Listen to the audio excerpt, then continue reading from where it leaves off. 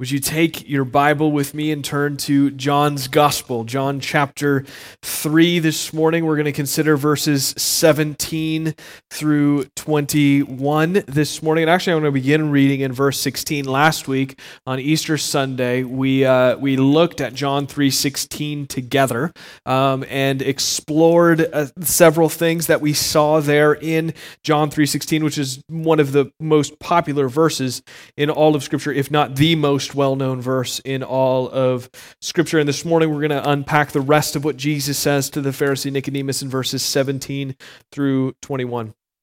76 years ago, yesterday, Dietrich Bonhoeffer was hanged for his role in the plot to assassinate Adolf Hitler. That's a teaser for tonight. Come back for the Sunday evening service because we're going to look at the life of Dietrich Bonhoeffer. John has prepared a short biographical sketch and some encouragements from the life of Dietrich Bonhoeffer. If you don't know who that is, totally fine. John's going to tell you everything you need to know. So come back tonight at 6 p.m. for our Sunday evening service. John will do that, and we're also going to spend some time praying for our church planters and missionaries this evening also. And before the service at 5 p.m., there's dinner. Just come as you are, show up at 5 p.m., and the hospitality team will have dinner for you this evening. That's tonight, Sunday evening service. John 3, I'm going to read verse 16, and then we'll consider together verses 17 through 21.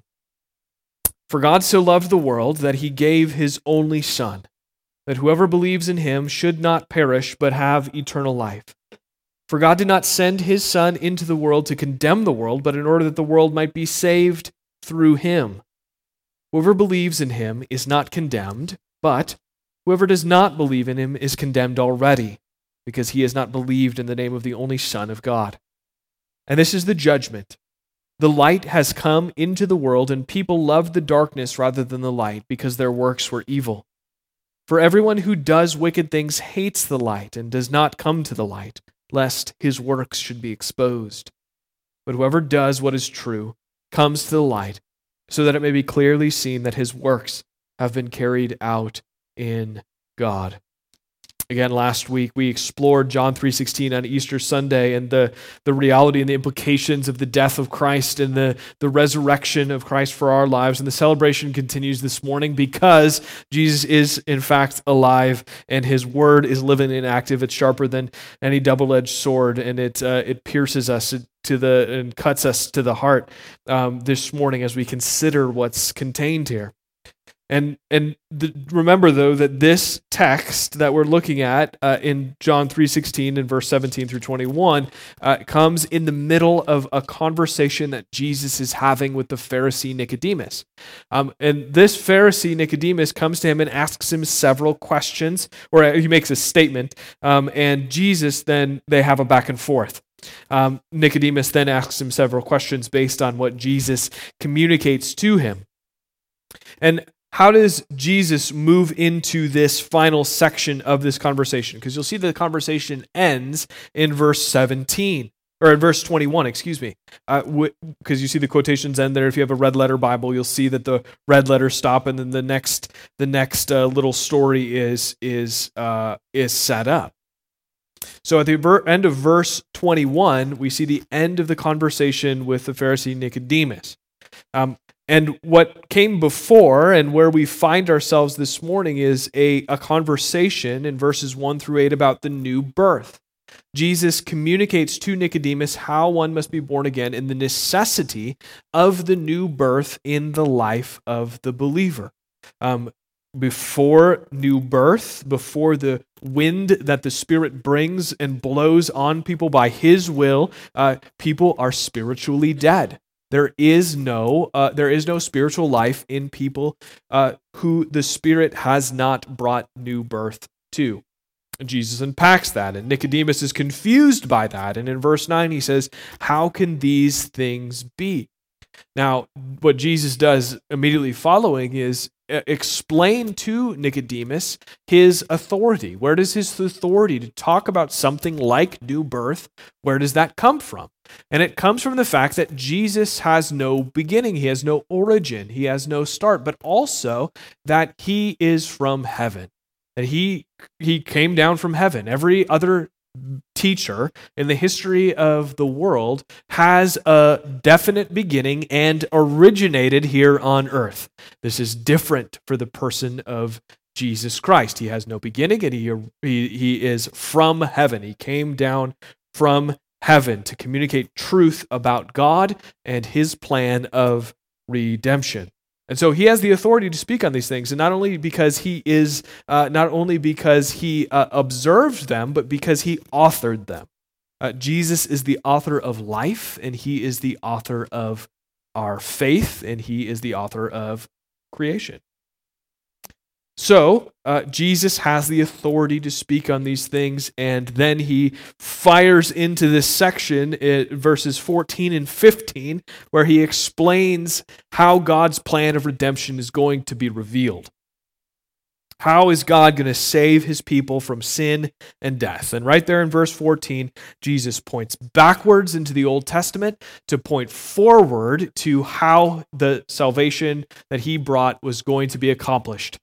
He points back to this story in Numbers where Moses lifts up the bronze serpent in the wilderness so those who were bitten by fiery serpents would be saved.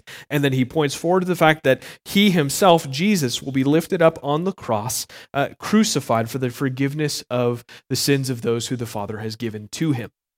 That's the reality of how God's plan of redemption is going to be fulfilled. And Jesus continues to pull back the curtain and show us and unveil the reality that he is the fulfillment of everything that has come before, and everything that God has promised prior in the Old Testament is coming to a conclusion and a fulfillment in the person of Jesus Christ. And then last week, John 3:16. For God so loved the world that he gave his only Son, that whoever believes in him should not perish but have eternal life. Again, last week we talked about God's motivation for sending Jesus into the world, the love that he has, and the love that he desires to put on display in his character. We talked about the threat that is so present and apparent in our world, the threat of death and eternal punishment. And then he reiterates Jesus' own mission, that he came to be lifted up to die on the cross for forgiveness of sins and to grant eternal life to those who are joined to him in faith. That's the message of John 3:16. And so that brings us then to sort of the last few verses here in this conversation, verses 17 through 21, where Jesus really begins to unpack what this all means. What does this have to do? How does this actually work itself out in our world? It's sort of like the application part of his, the conclusion and application part of his sermon.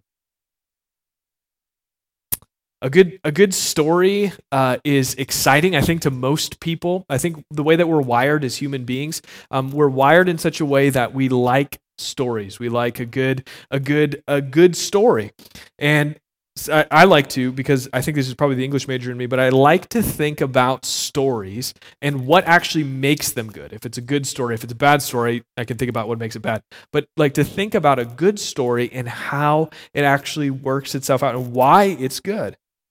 And one thing that makes a good story is a lot of contrast, especially with the characters in the story. If you have boring characters, if you're writing a story, or if you're watching a movie and the characters are boring, you're probably going to be bored. That's the way that this works. There are a couple things that you can do if you're writing a story, if you're watching a movie, you're looking to make characters not boring.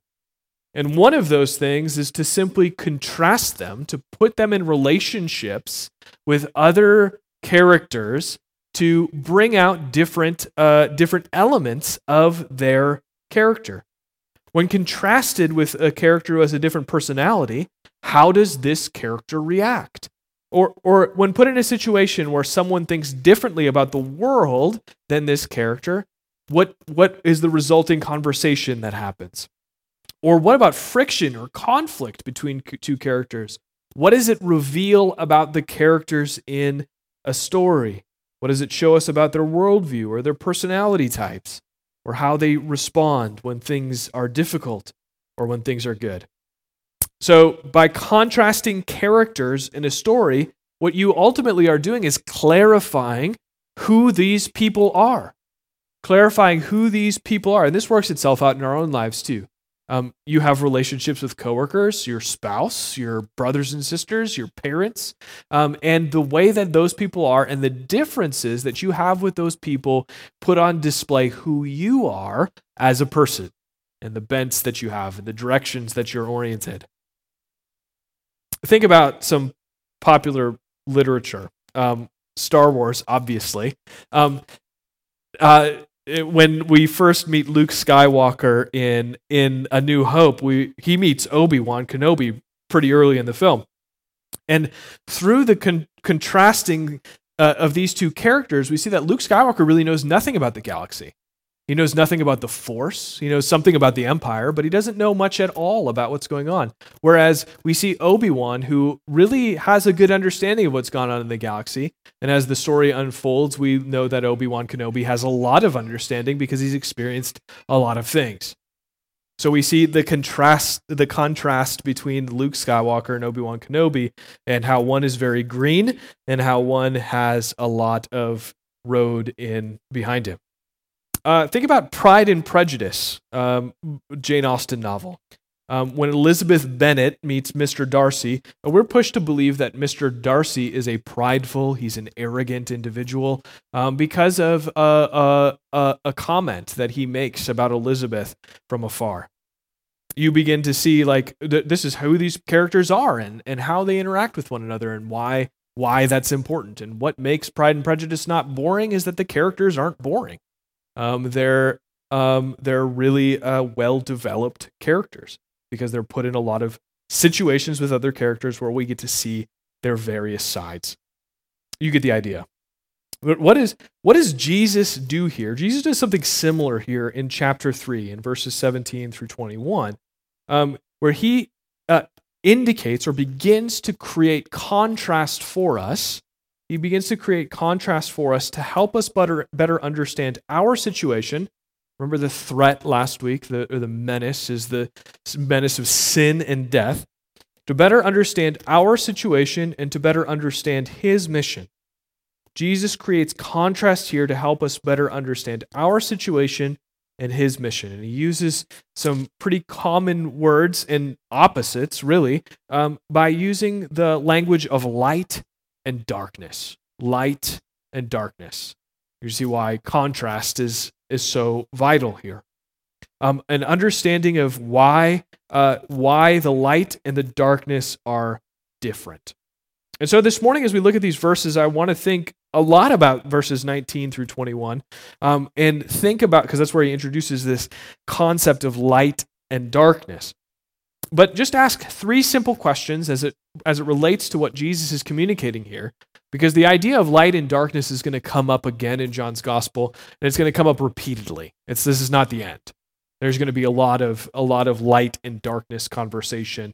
And if you read in the New Testament further on in 1st and 2nd and 3rd John, you'll see light and darkness language going on all over there as well as in it's all throughout the Bible. It's all throughout the New Testament in particular. And so we just want to ask the 3 simple questions. First, what does Jesus mean when he talks about light? What does Jesus mean when he talks about darkness? And then what does that mean for us? Why is it important for us? So let's just ask these 3 questions and see how Jesus unpacks this for us here. First question, what is the light? Verse 19 is the first place he introduces it here in this section. He says, "And this is the judgment. The light has come into the world, and people loved the darkness rather than the light because their works were evil." So there are 2 things I think that we need to understand about what Jesus means when he says light.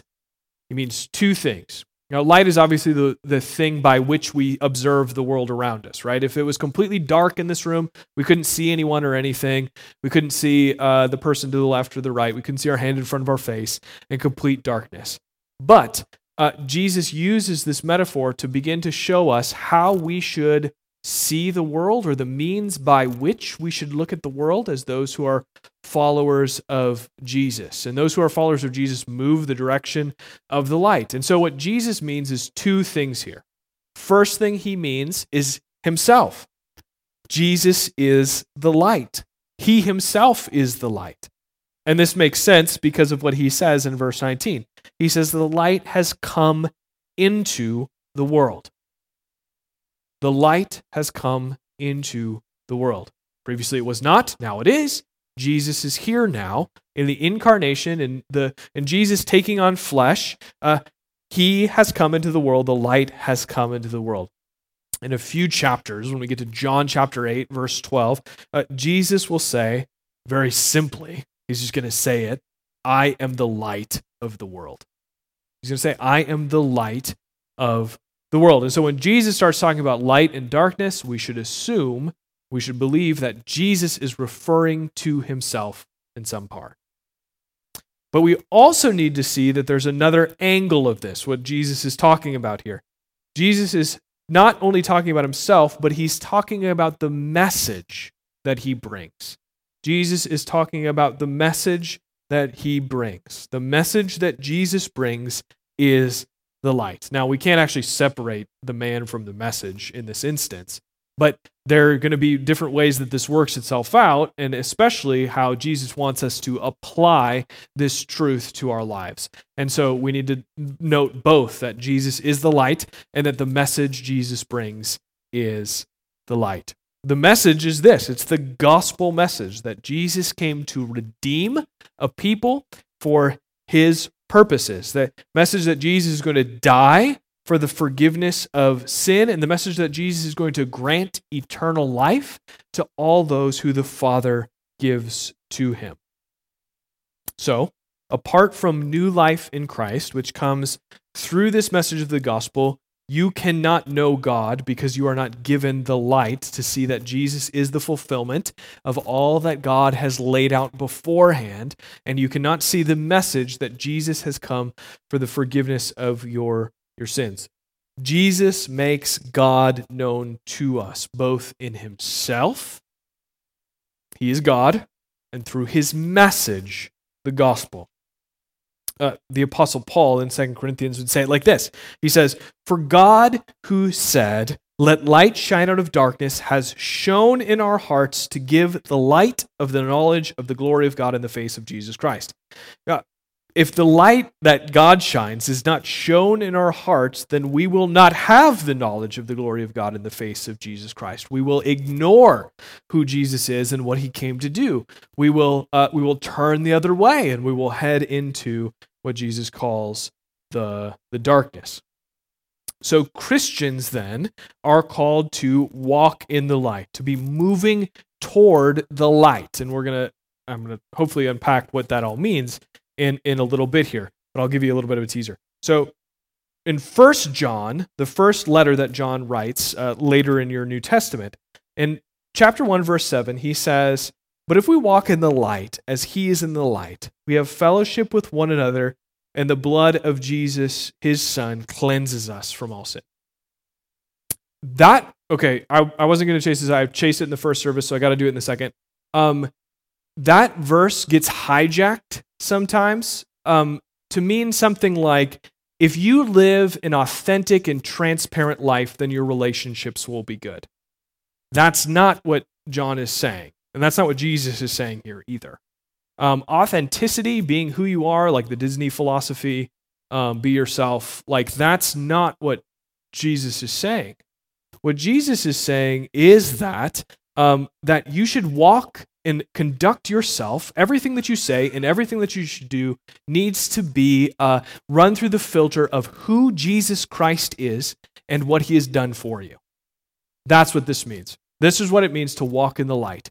To take everything and to think about it in light of, for lack of a better term, in light of everything that Jesus is and everything that Jesus has done. There should be no part of our life that is compartmentalized outside of that thing. This This is your Sunday morning hour, right? And then you've got your Monday morning tomorrow. You go back to work. You got the things to do. You got things on your plate. How is it that the person of Jesus Christ is going to affect the moment now? And how is it going to affect it at 11:24 on Monday morning? And how is it going to affect it when you get to Thursday afternoon and you're saying TGIF because it's, thank God it's Friday? And how is it going to affect literally everything in your life? That's what it means to walk in the light, and that's what Jesus is talking about here. We have fellowship with each other, we have unity, and we have the ability to live in harmony with brothers and sisters in Christ when we live in light of who Jesus is and the truth of his gospel. That's what 1 John chapter 1, verse 7 means, and what we should have in the back of our minds as we think about the remainder of this conversation between Jesus and Nicodemus. There is no part of your life that Jesus is not Lord of.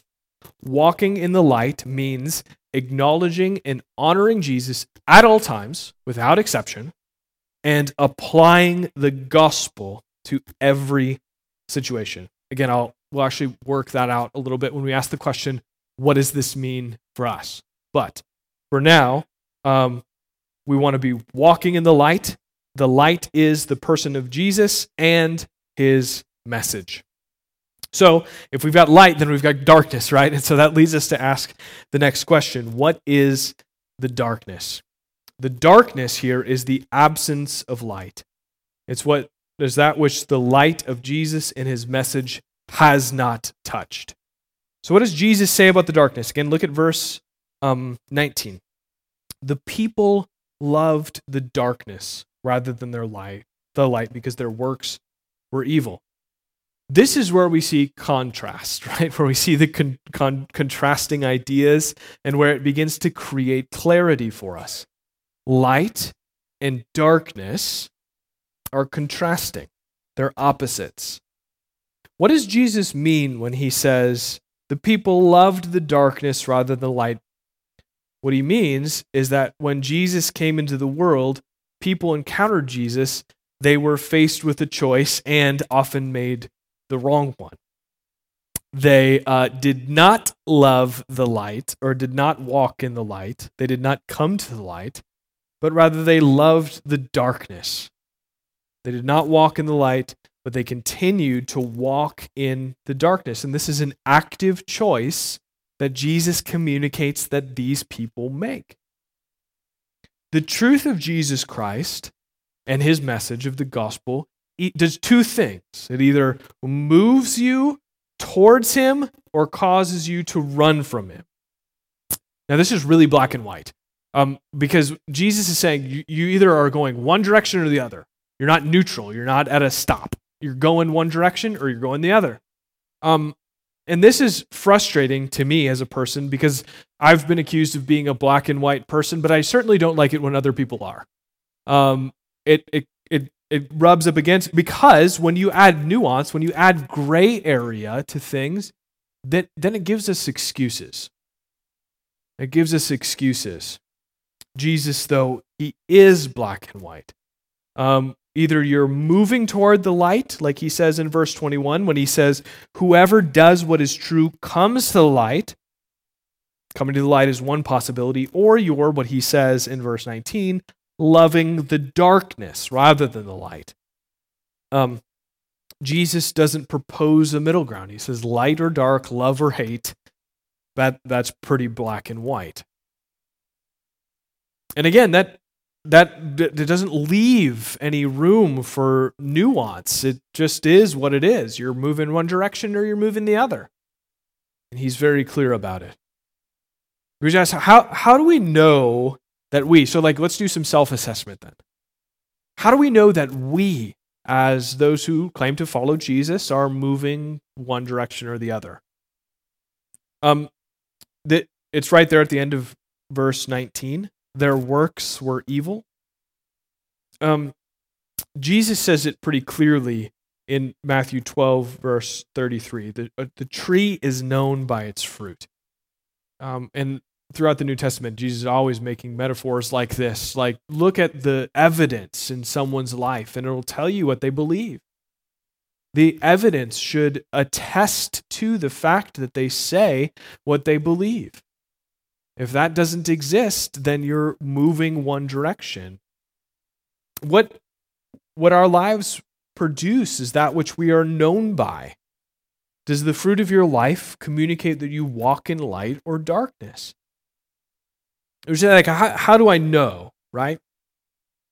Okay, so I think our culture sets up a laundry list of things that oftentimes that create a set of criteria that we think means that we're living a fruitful life. We talk about productivity, we talk about affluence. It's a new car in the garage, it's a new boat on the lake. It's the ability to take a nice vacation when you want to. It's personal happiness, peace, personal peace.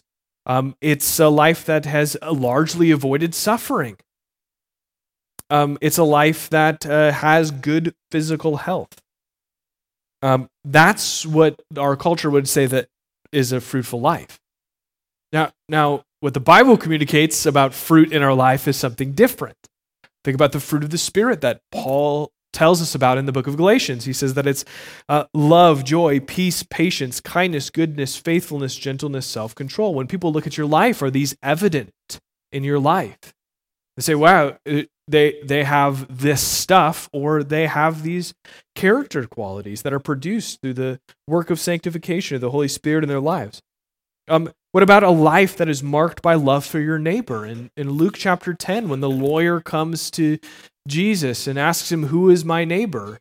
and Jesus tells him that first that he should love his neighbor as himself, and then that leads into the Good Samaritan when he asks, "Who is my neighbor?" But the reality is that your neighbor is a clearly defined person. If you live in a neighborhood, you have neighbors. Do you love them? Or are you annoyed by them?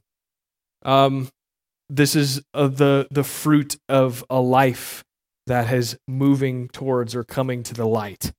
Not only your neighbors, but Jesus says specifically in the Sermon on the Mount that we should love our enemies. Who are the people who really are annoying you right now? Who are the people who you wish wouldn't be part of your life? Those are the people that you are called to love, and the fruit of the fruit of coming to the light is loving the people who appear to be your enemies, who appear to be. And in the same breath, Jesus says, "Pray for those who persecute you, those who come after you in your life." Are you actively praying for those people? A prayerful life includes praying for people who are actively opposed to you. This is what it means to come to the light and to have the fruit of that be evident. A life that is marked with thinking of others more highly than oneself. We could go on and on here. I don't mean to belabor this, but the truth is here that we should be looking for a fruitful life that is marked by holiness, set apartness, not one that appears to be fruitful by the standards of the world. And when Jesus describes those who love the darkness, he's not just talking about everything that's really bad, right? So like we look at the 10 Commandments and we see a handful of things. He's not just talking about the thieves and murderers and liars and adulterers. He's not talking about just those who promote abortion or who think gender is non-binary, or all of those things fall into the camp of what he says here are evil works, he says at the end of verse 19. But Jesus, if you look at all of the things that he says throughout the Gospels, we have to begin to understand that those who love the darkness are also those who just simply ignore brothers and sisters rather than extending love and care. He's talking about those who smile and shake hands on a Sunday morning but spend the car ride home gossiping about the people who they looked in the eye.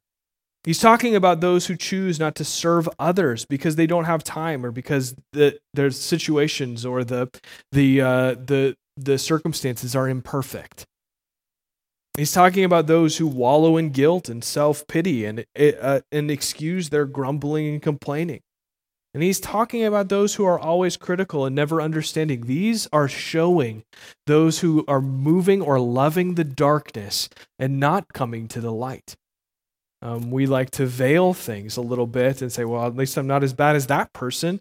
the thieves and the murderers and the liars and the adulterers, and Jesus says, no, you are exactly that.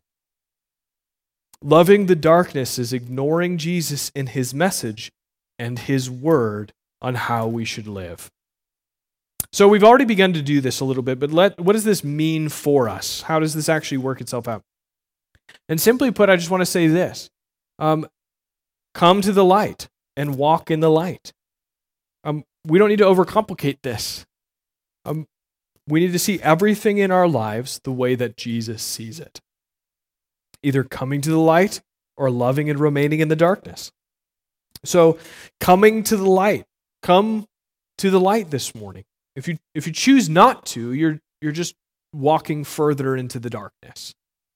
And the question though is how? How do we come to the light? If you're like, tell me how I should do this. Three things that I come out of this text. Three things for us to do together as a body of believers in Jamestown, North Dakota in April of 2021. Three things. First, come to the light by faith. We need to be actively pursuing the person of Jesus Christ through the Word of God throughout the week in order that we might believe that Jesus is who he says he is. If you expect to think and believe and have faith but never enter into the Word of God, you will never get there. Jesus is the one who he says he is. He is the author of creation. He is the author of life. He is God. I'm just saying things that we've already seen in John's gospel. Jesus is sent by God to redeem his people. And we must believe that Jesus does what he says he will do. Not only is he who he says he is, but he does what he says he will do perfectly, with complete integrity. He gives life when we are spiritually dead. He gives us ears to hear the words of life when we are spiritually deaf. He gives us the strength to obey his commands by sending his Spirit. We walk in the light by faith. Second, though, we walk in the light by acknowledging and honoring Jesus at all times in everything. The reality of our lives is that we're not sitting down in a chair with perfect quiet at all moments reading the Bible, right? Like we are in the world and we're active, we're doing things, and we're going about a life that God has prepared for us. So we need to be acknowledging and honoring Jesus at all times in everything. And the best way to think about this is just to think about something that didn't go your way this week. Think about something that was hard. It's 4 p.m. on Friday and your boss dumps a whole bunch of work on your desk, right? That's frustrating. Maybe you did poorly on a test you took, or your kids wouldn't take a nap, or you got a call that a family member is sick or dying. Think about your decisions and your responses to the things this week that were hard. Did you run to God in prayer when things were difficult? Or did you try to do it alone? Were you frustrated by your weakness, or did you embrace it because it gave you more opportunity to trust God? Did you see your suffering as a way to identify and to follow Jesus because he suffered and died in your place? We walk in the light by acknowledging and honoring Jesus at all times and everything. Thirdly, and this is the final thing I'll say, we walk in the light by applying the gospel, the message that Jesus brings, to every situation. To every situation. The message that Jesus brings is the light that he came into the world. In the upper Midwest, we're practical people. We are self-reliant, we're frugal, we're hardworking, we're private. I grew up in Minnesota, but it's very similar, the way that we operate here in North Dakota. But we walk in the light by applying the gospel to how we live. We like to hang our hat on frugality as North Dakotans, and we say things like, when someone says, "Hey, that's a nice such and such you have," you say, "Yeah, I got it on sale," right? We tell people how much money we saved. And oftentimes we mistake our frugality for a word we like to use, which is stewardship. The Bible is clear that we have all that we have been given is given to us by God in order that we do something with it, and that something is to love and to serve others. Everything that we have is meant to be redirected towards other people. Good stewardship, according to Scripture, isn't burying money in a bank account, but rather it is giving freely and generously for the benefit of others and the church.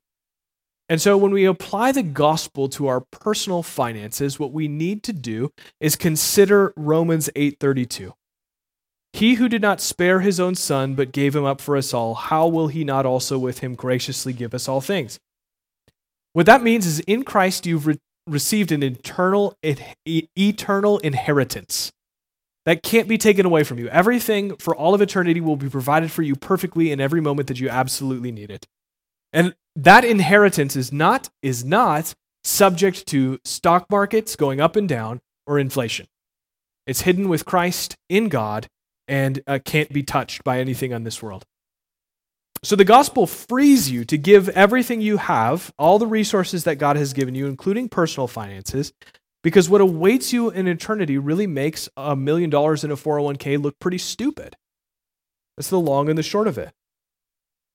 We walk in the light by applying the gospel to how we live. Do we use the gospel, or do we apply the gospel to the use of financial resources, giving to the church and to others freely? Or do we veil our movement further into the darkness under the language of good stewardship and frugality? Or think about the freedom that we have from sin in Christ. We are told very clearly that freedom from sin should be used as an opportunity again to love and serve other people. Galatians 5:13 says, "For you were called to freedom, brothers, only do not use your freedom as an opportunity for the flesh, but through love serve one another." That's what we're called to do with the freedom that we have in Christ. The Constitution is a wonderful document, and it gives us the ability to gather here this morning. Thank God for that. But also, we should not use the freedom of religion that we have and the freedom that we have in Christ from sin to indulge ourselves. We should use it to serve other people. This is the application of the gospel to our freedom of religion, to our personal finances. If you're here this morning, you're faced with a choice. It's this: walk in the light or love the darkness. Again, we like things to be nuanced. Like if you just say, hey, Jesus, well, and then there's this gray area. Jesus doesn't present it. There is no gray area here. And we like the nuance because it gives us an excuse. If there's a gray area, we can ultimately ignore Jesus and his commands to still our screaming consciences. If what Jesus said is kind of like, take it or leave it, right? Then we don't really need to worry about what we say or how we respond or what we think about throughout the course of the week. Good intentions are all that counts, right? But Jesus isn't nuanced in the slightest. Light and dark, love and hate. This is the contrast, and it adds clarity. Here's the good news this morning. If you're living in the darkness, if you're moving that direction,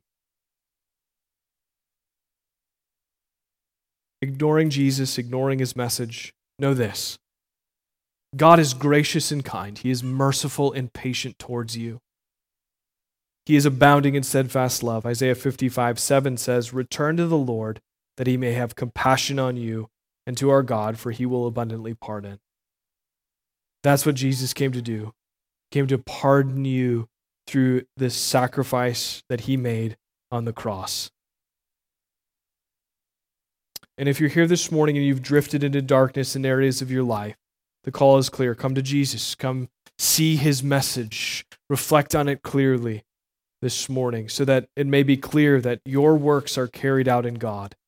The same Spirit that raised Jesus from the dead strengthens you. This is the gift of God to you in Jesus Christ this morning, that your works are carried out in God and are clearly on display in you. Let's pray.